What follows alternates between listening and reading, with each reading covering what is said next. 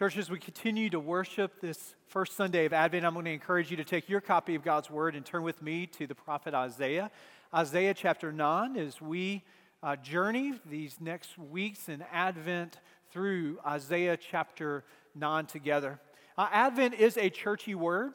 It's a word that you'll hear as Christians, but maybe sometimes don't know exactly where that comes from. Advent simply means, in the Latin, it comes from a Latin word that means arrival. It means coming.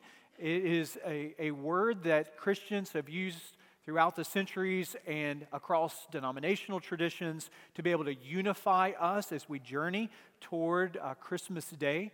It is a time that we look back, the Advent season is. Look back to celebrate the coming of Jesus in a manger, the coming of the hope of humanity that was born to a peasant teenager, Mary, but grew and lived a perfect life and died a saving death for each and every one of us who would turn to him.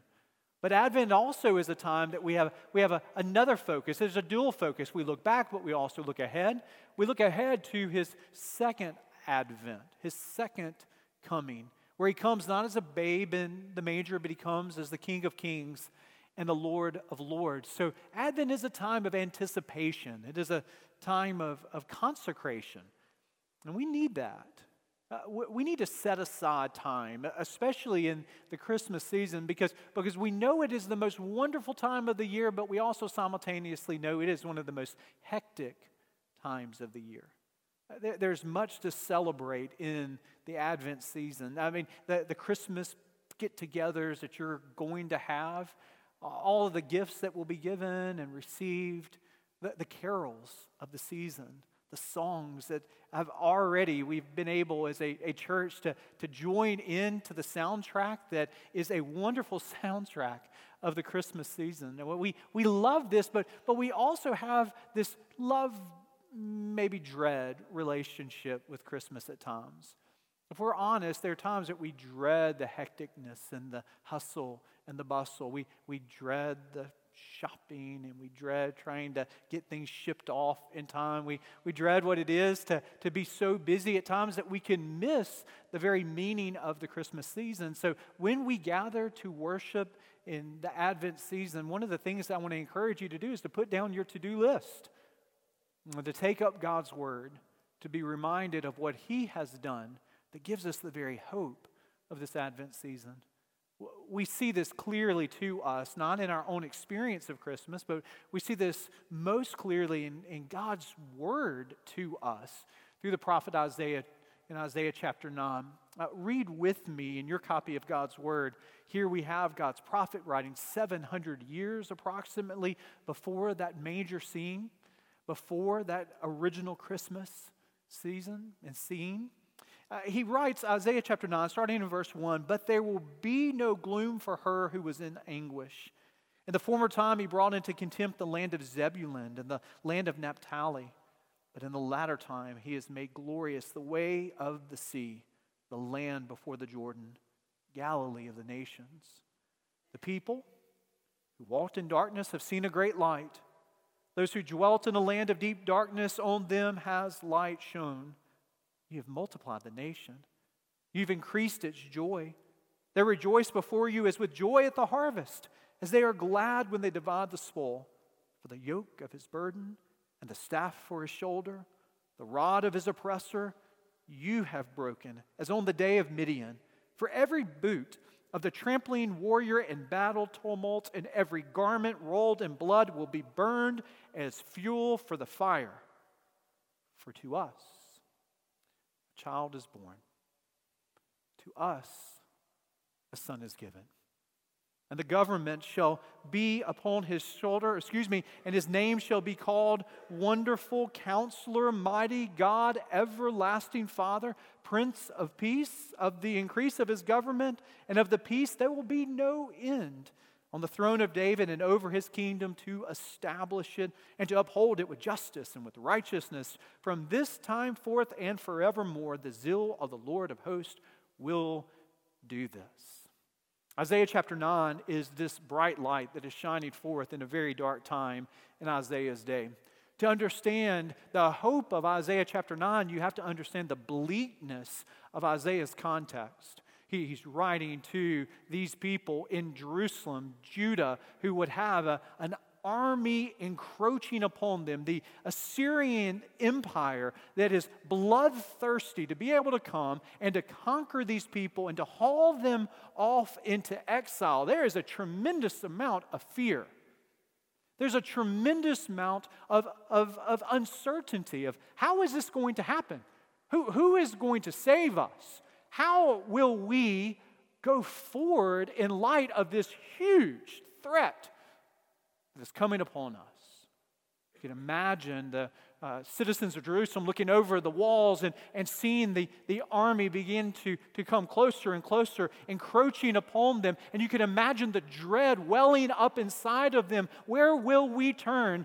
And Isaiah, writing as a spokesperson, very voice piece of God himself to the people, gives this bright light that shines forth in one of the darkest times in the very people of God's history.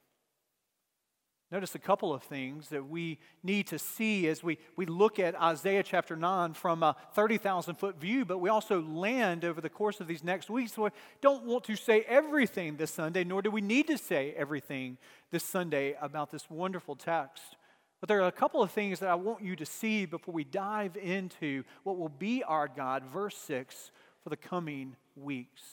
I want you to see sort of even the typesetting that is unique in Isaiah chapter 9. Look again in your copy of God's Word. Do you notice in verse 2 we have the indentions that follow the rest of these texts here? In the English Standard Version, you see that really clearly. And in most of the modern versions, you're going to see that. What is it? It is the translator saying, this isn't just ordinary prose that Isaiah is writing in. This is exalted language. This is poetry. This is song.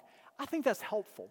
It's one of the reasons we sing at Christmas, because we have a song to sing. It's one of the reasons that God, in all of the ways that He could have inspired Scripture to give hope then and hope now, He does it in poetry. He does it not in prose, but He does it in song. We have a song to sing this Advent season. Isaiah chapter 9 is a song of hope, but also notice in this passage the tense of the verbs. We can miss this. Notice in verse 2, Isaiah is writing with a problem before the people that needs to be solved right then. We know as Christians that what Isaiah is writing about is going to be fulfilled approximately 700 years down the road. But do you notice the tense of the verbs in verse 2? This could be surprising to us. The people who, notice, walked in darkness have seen a great light.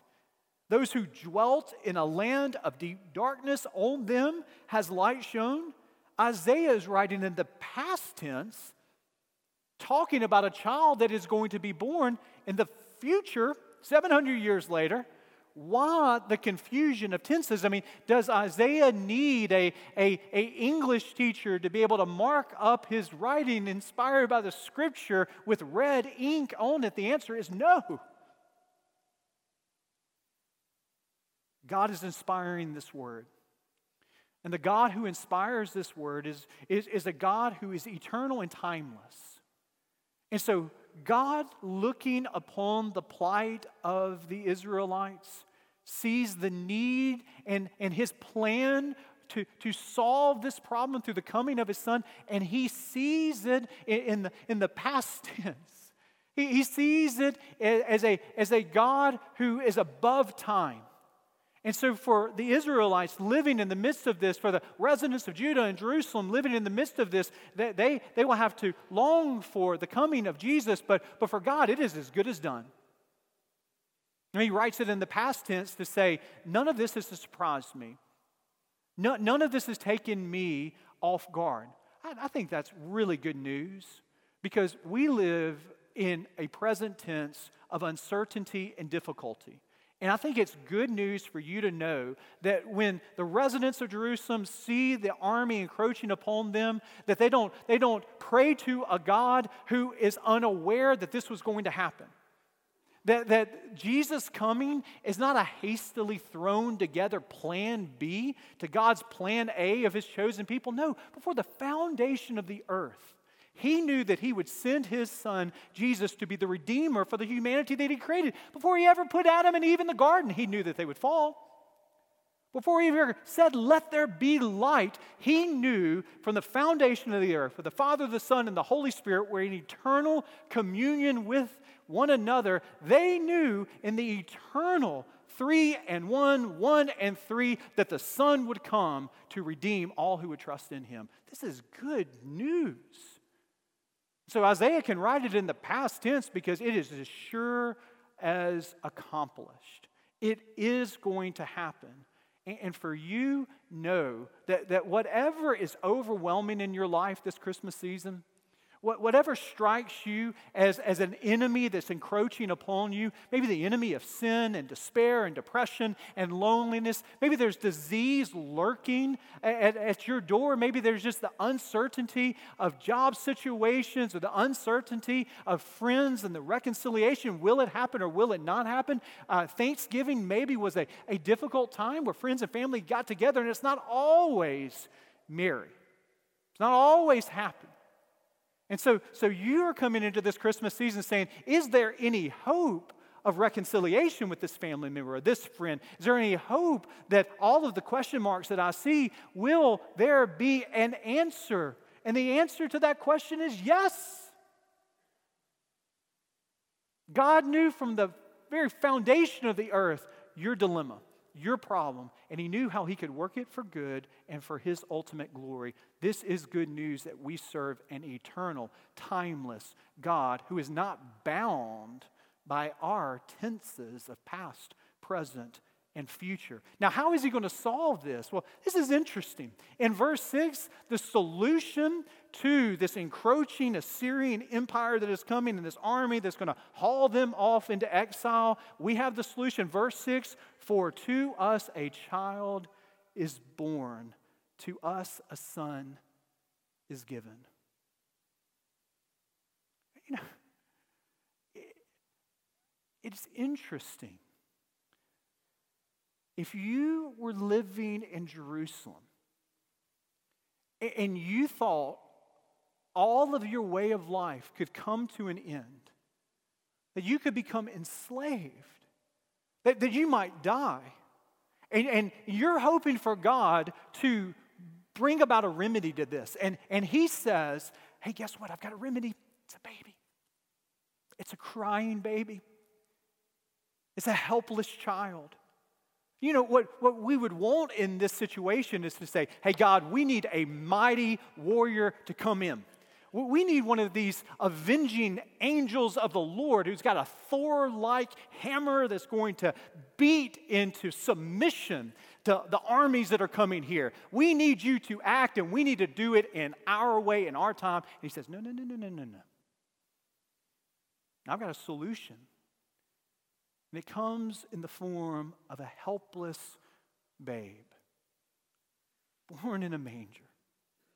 Ray Ortlund, who's a wonderful pastor in Nashville, he talks about the irony of the solution to the people of God's dilemma being a child, and to us, the people of God, our dilemma, our sinful alienation from a holy God. We have an enemy. God sends us the solution, and God's answer, Ray Ortlund says, to everything that has ever terrorized us is a child. The power of God is so far superior to the Assyrians and all the big shots of the world that he can defeat them by coming as a mere child. His answer to the bullies swaggering through history is not to become an even bigger bully. His answer is Jesus.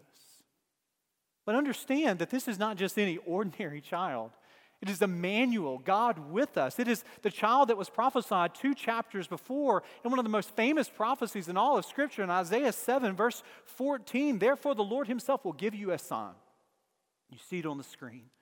Behold, the virgin shall conceive and bear a son, and shall call his name what? God with us. Emmanuel. Notice the titles that are given from Isaiah. If you're taking notes, what you begin to see is that we have the title of Jesus being Emmanuel, God with us. We have 4 titles here in Isaiah chapter 9 that all beg for our attention, for us to ponder. What does it mean that he is the wonderful counselor, mighty God, everlasting Father, Prince of Peace? That's a good question. It's a question that demands 4 weeks to answer. This week we answer it just by looking at that first title, that Jesus comes as the wonderful counselor. That's good news. It's good news that we need to be reminded of. We need to be reminded as Christians. Or maybe you're not a follower of Jesus today. You need to hear the wonderful news of our Savior's arrival. There's a wonder and awe to this story.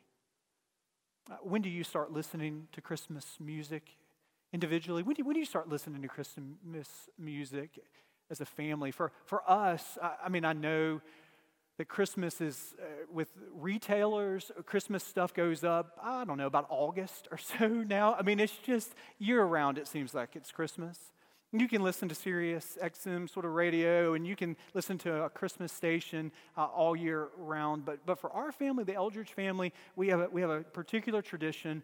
When we're leaving my mother's home there outside of Jackson, Mississippi, and driving to Starkville, Mississippi to visit Danielle's family on Thanksgiving Day, that afternoon, it's then and only then that we listen to Christmas music.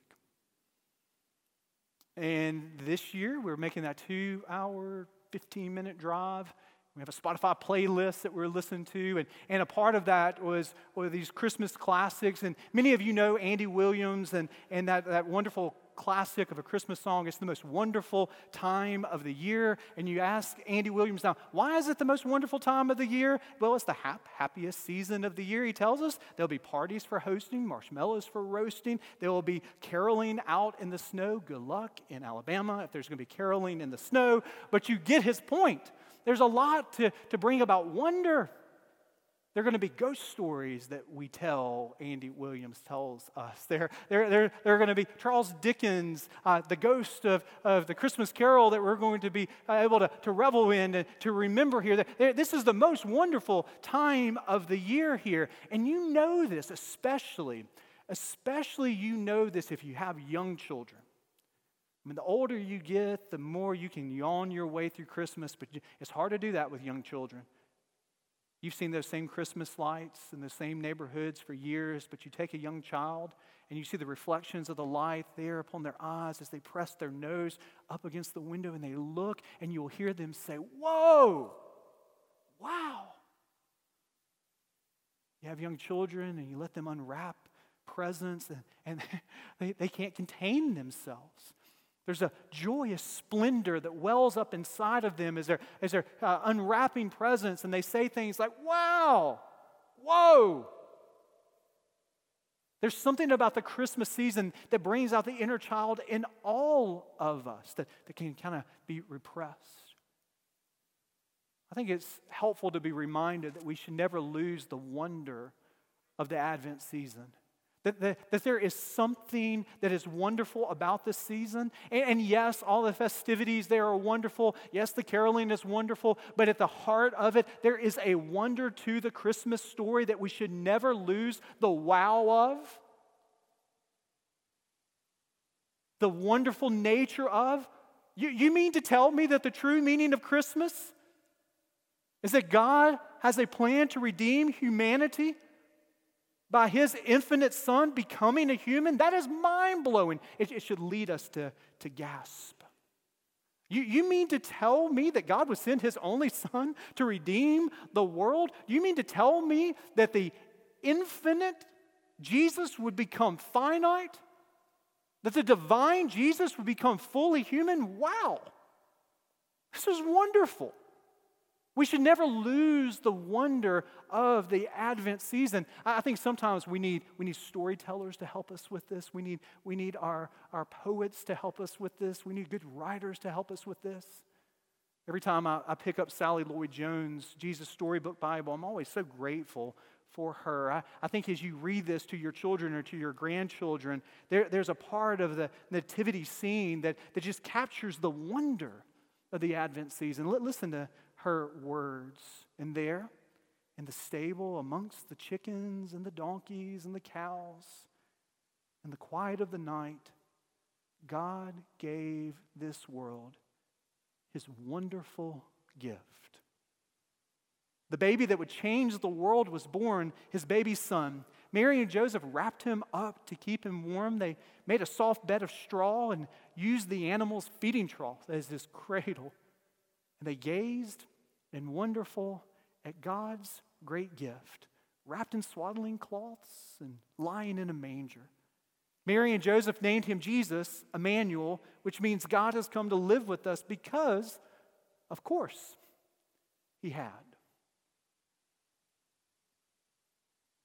During this Advent season, we don't need to lose the wonder of the most wonderful story ever told that should lead us to ponder the awe-inspiring nature of the extent that God would go to redeem you and to redeem me. Be reminded this morning of the wonder of our Savior's arrival. But finally this morning, I want you to be reminded of the wisdom of our Savior's counsel. We not only call him wonderful, but we call him Wonderful Counselor. Wonderful Counselor. Now, we can go down the wrong roads when we hear that word counselor, and we think, what is our first impression when we hear wonderful counselor? Well, we think therapist, or we think psychologist, or we think good counseling that is received and given by women and men, and there is a need for that. But that's not first and foremost what Isaiah is talking about here.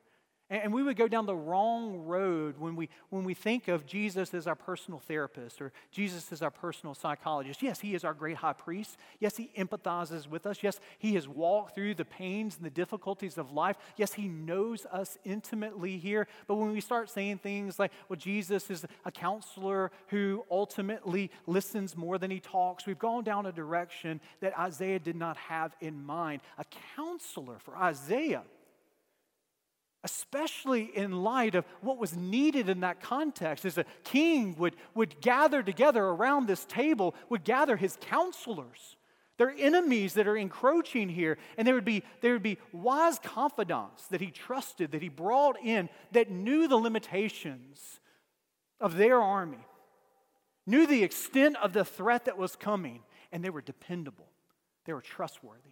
And he knew their direction was direction that he could lean on. Jesus is our wonderful counselor in the sense that he gives us direction. He gives us counsel. He gives us his purposes and plans, and they never fail us. He's totally trustworthy. Isaiah would write later in chapter 28, verse 29, a passage that illuminates the very meaning of this passage. This also comes from the Lord of hosts. He is wonderful in counsel, and he is excellent, you see it on the screen, in wisdom. This is the nature of how Jesus is our wonderful counselor. His purposes and his plans, Christian, they're always right. His direction is always perfect. His desire for you can always be trusted.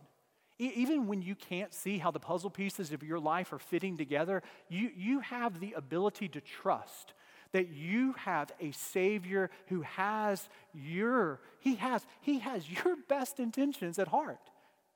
He has your good, the ultimate good at heart in his direction and his leadership through the power of the Holy Spirit that leads you in each of your steps. He desires to lead you for your good and ultimately his glory. You can trust his direction. You can't always trust the direction. You can't always trust the counsel. I have given, as a pastor, counsel that in hindsight wasn't the best counsel. I didn't intentionally do that, but I'm limited. I'm not perfect in insight. I'm not perfect and we all here, if we're going to be honest, we have given counsel and direction that if we could roll back the tape of life, we would say, you know something, I would go in a different direction here. Because why? We're finite. I mean, we need wisdom and we seek it. I mean, we look to wisdom from people that are around us, and we have all kinds of sources for wisdom. All kinds of sources of counsel. We have more counsel maybe now than we've ever had in human history. You can have counsel from your own past experiences, and you've made wrong turns, or maybe you made some right turns, and it helps inform the directions that you take in life, right? Other times you depend upon good, godly friends, and you seek counsel from them. Maybe a life group leader who knows you and prays for you, and you seek out their counsel. Maybe you crowdsource it on Facebook or Twitter and ask for people's input there. Or maybe you listen to a cable news host every night, and you seek their counsel. I think a lot of people are doing that in ways that we've never done that in all of human history here. There are times that we're desperately needing counsel. Many of you know what it was like to open up the paper for years and years and see Ann Landers answering people's questions with this authority. We hunger for direction. We hunger for counsel. But any human counsel that you will receive will be, by default, incomplete. At times, it will be incoherent.